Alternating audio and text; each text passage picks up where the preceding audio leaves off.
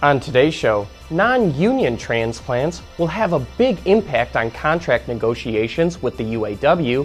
We dive into the new Ford Edge, and then we learn what automotive-grade software really means. All that and more coming right up on Autoline Daily.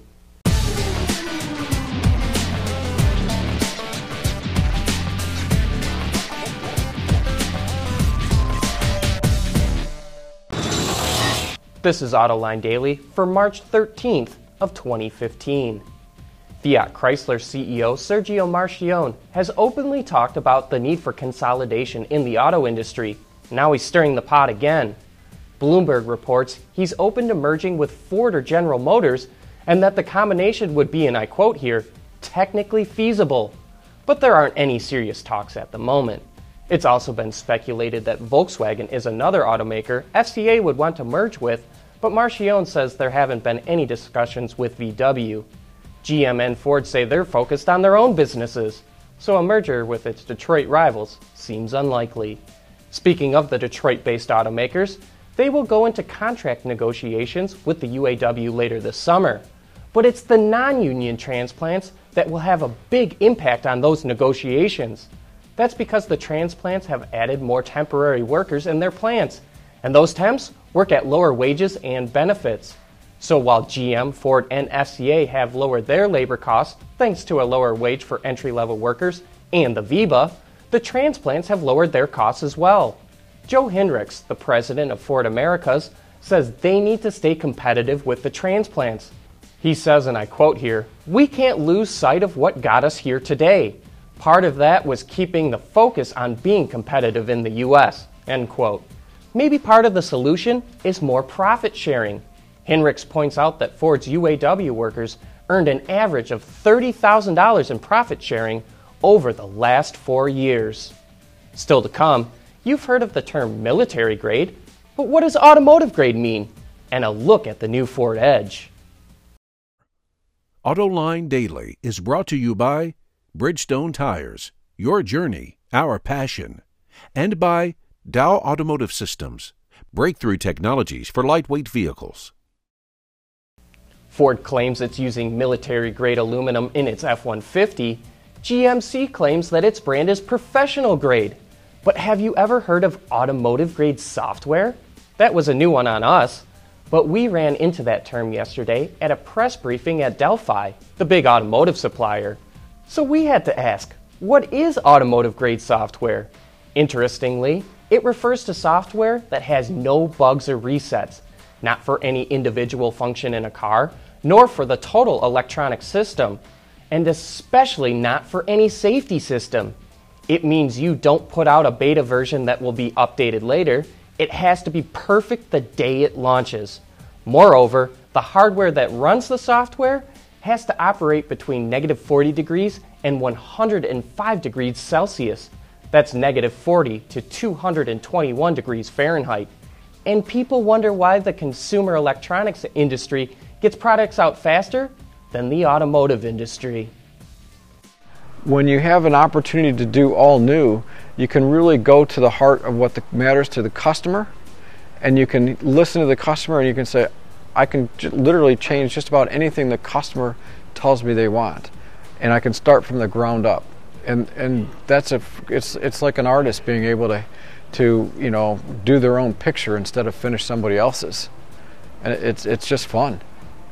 Ford's J.D. Shanahan may not claim to be Picasso, but after helping bring the all-new 2015 Edge online, he feels sort of like an artist. The third generation of this crossover that his team worked on the last 3 years is hitting dealerships now after being engineered from the ground up with a new, more athletic exterior design, 2 new powertrains, and brand new soft touch interior, and at least 23 technologies in the car, 14 new to the Edge, including 4 making their debut on any Ford vehicle. The new Edge is also longer and higher, giving the passengers more room than the outgoing car. And for the first time, Ford is adding a titanium trim level for those who are looking for a more premium experience. And even though the Edge is debuting right now in North America, it's a global crossover that will also be rolled out in South America, Europe, and eventually China. But if you want to hear the real skinny on this brand new CUV, Then tune in to next Thursday's Autoline After Hours, when Ford's Scott Smith, the program manager for the Edge, will be in the studio, and he may even bring a vehicle with him.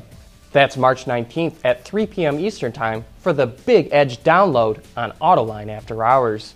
Coming up next, Jeep teases a couple of new off-road vehicles it will have at Moab and what the number pi has to do with the auto industry. For the people at Dow, racing is a sport and a science. We enjoy one and learn from the other. But like most competitive people, we like winning at both. This is the human element at work. Dow. Every year at the Easter Jeep Safari in Moab, Utah, Jeep unveils a series of vehicles equipped with Mopar aftermarket accessories. And with this year being no different, here's a sneak peek at a few.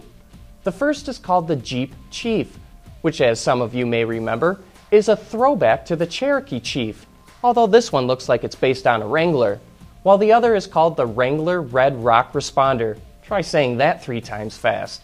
It looks like it has a truck bed on the back, kind of like the one we saw outside the Detroit Auto Show.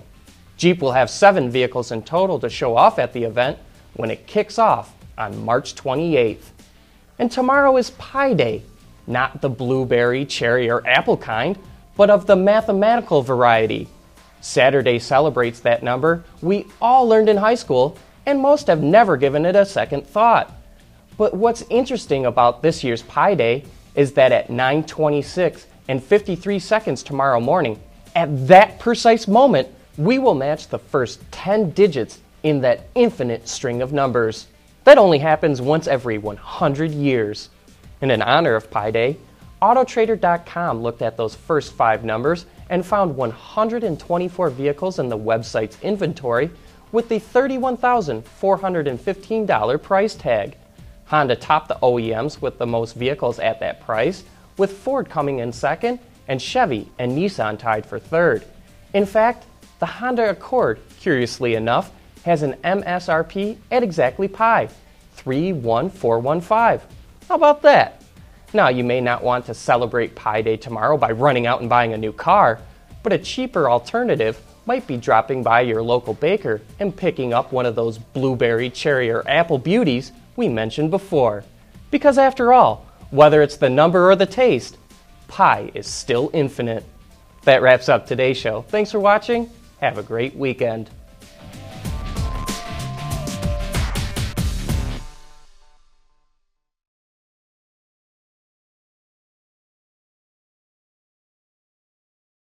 Ward's is the industry leader for news, data, and analysis. That's why companies across the globe subscribe to our premium service, maybe even your own. Log in for subscriber access now. Check your company's intranet for details, and rely on wardsauto.com to keep you informed.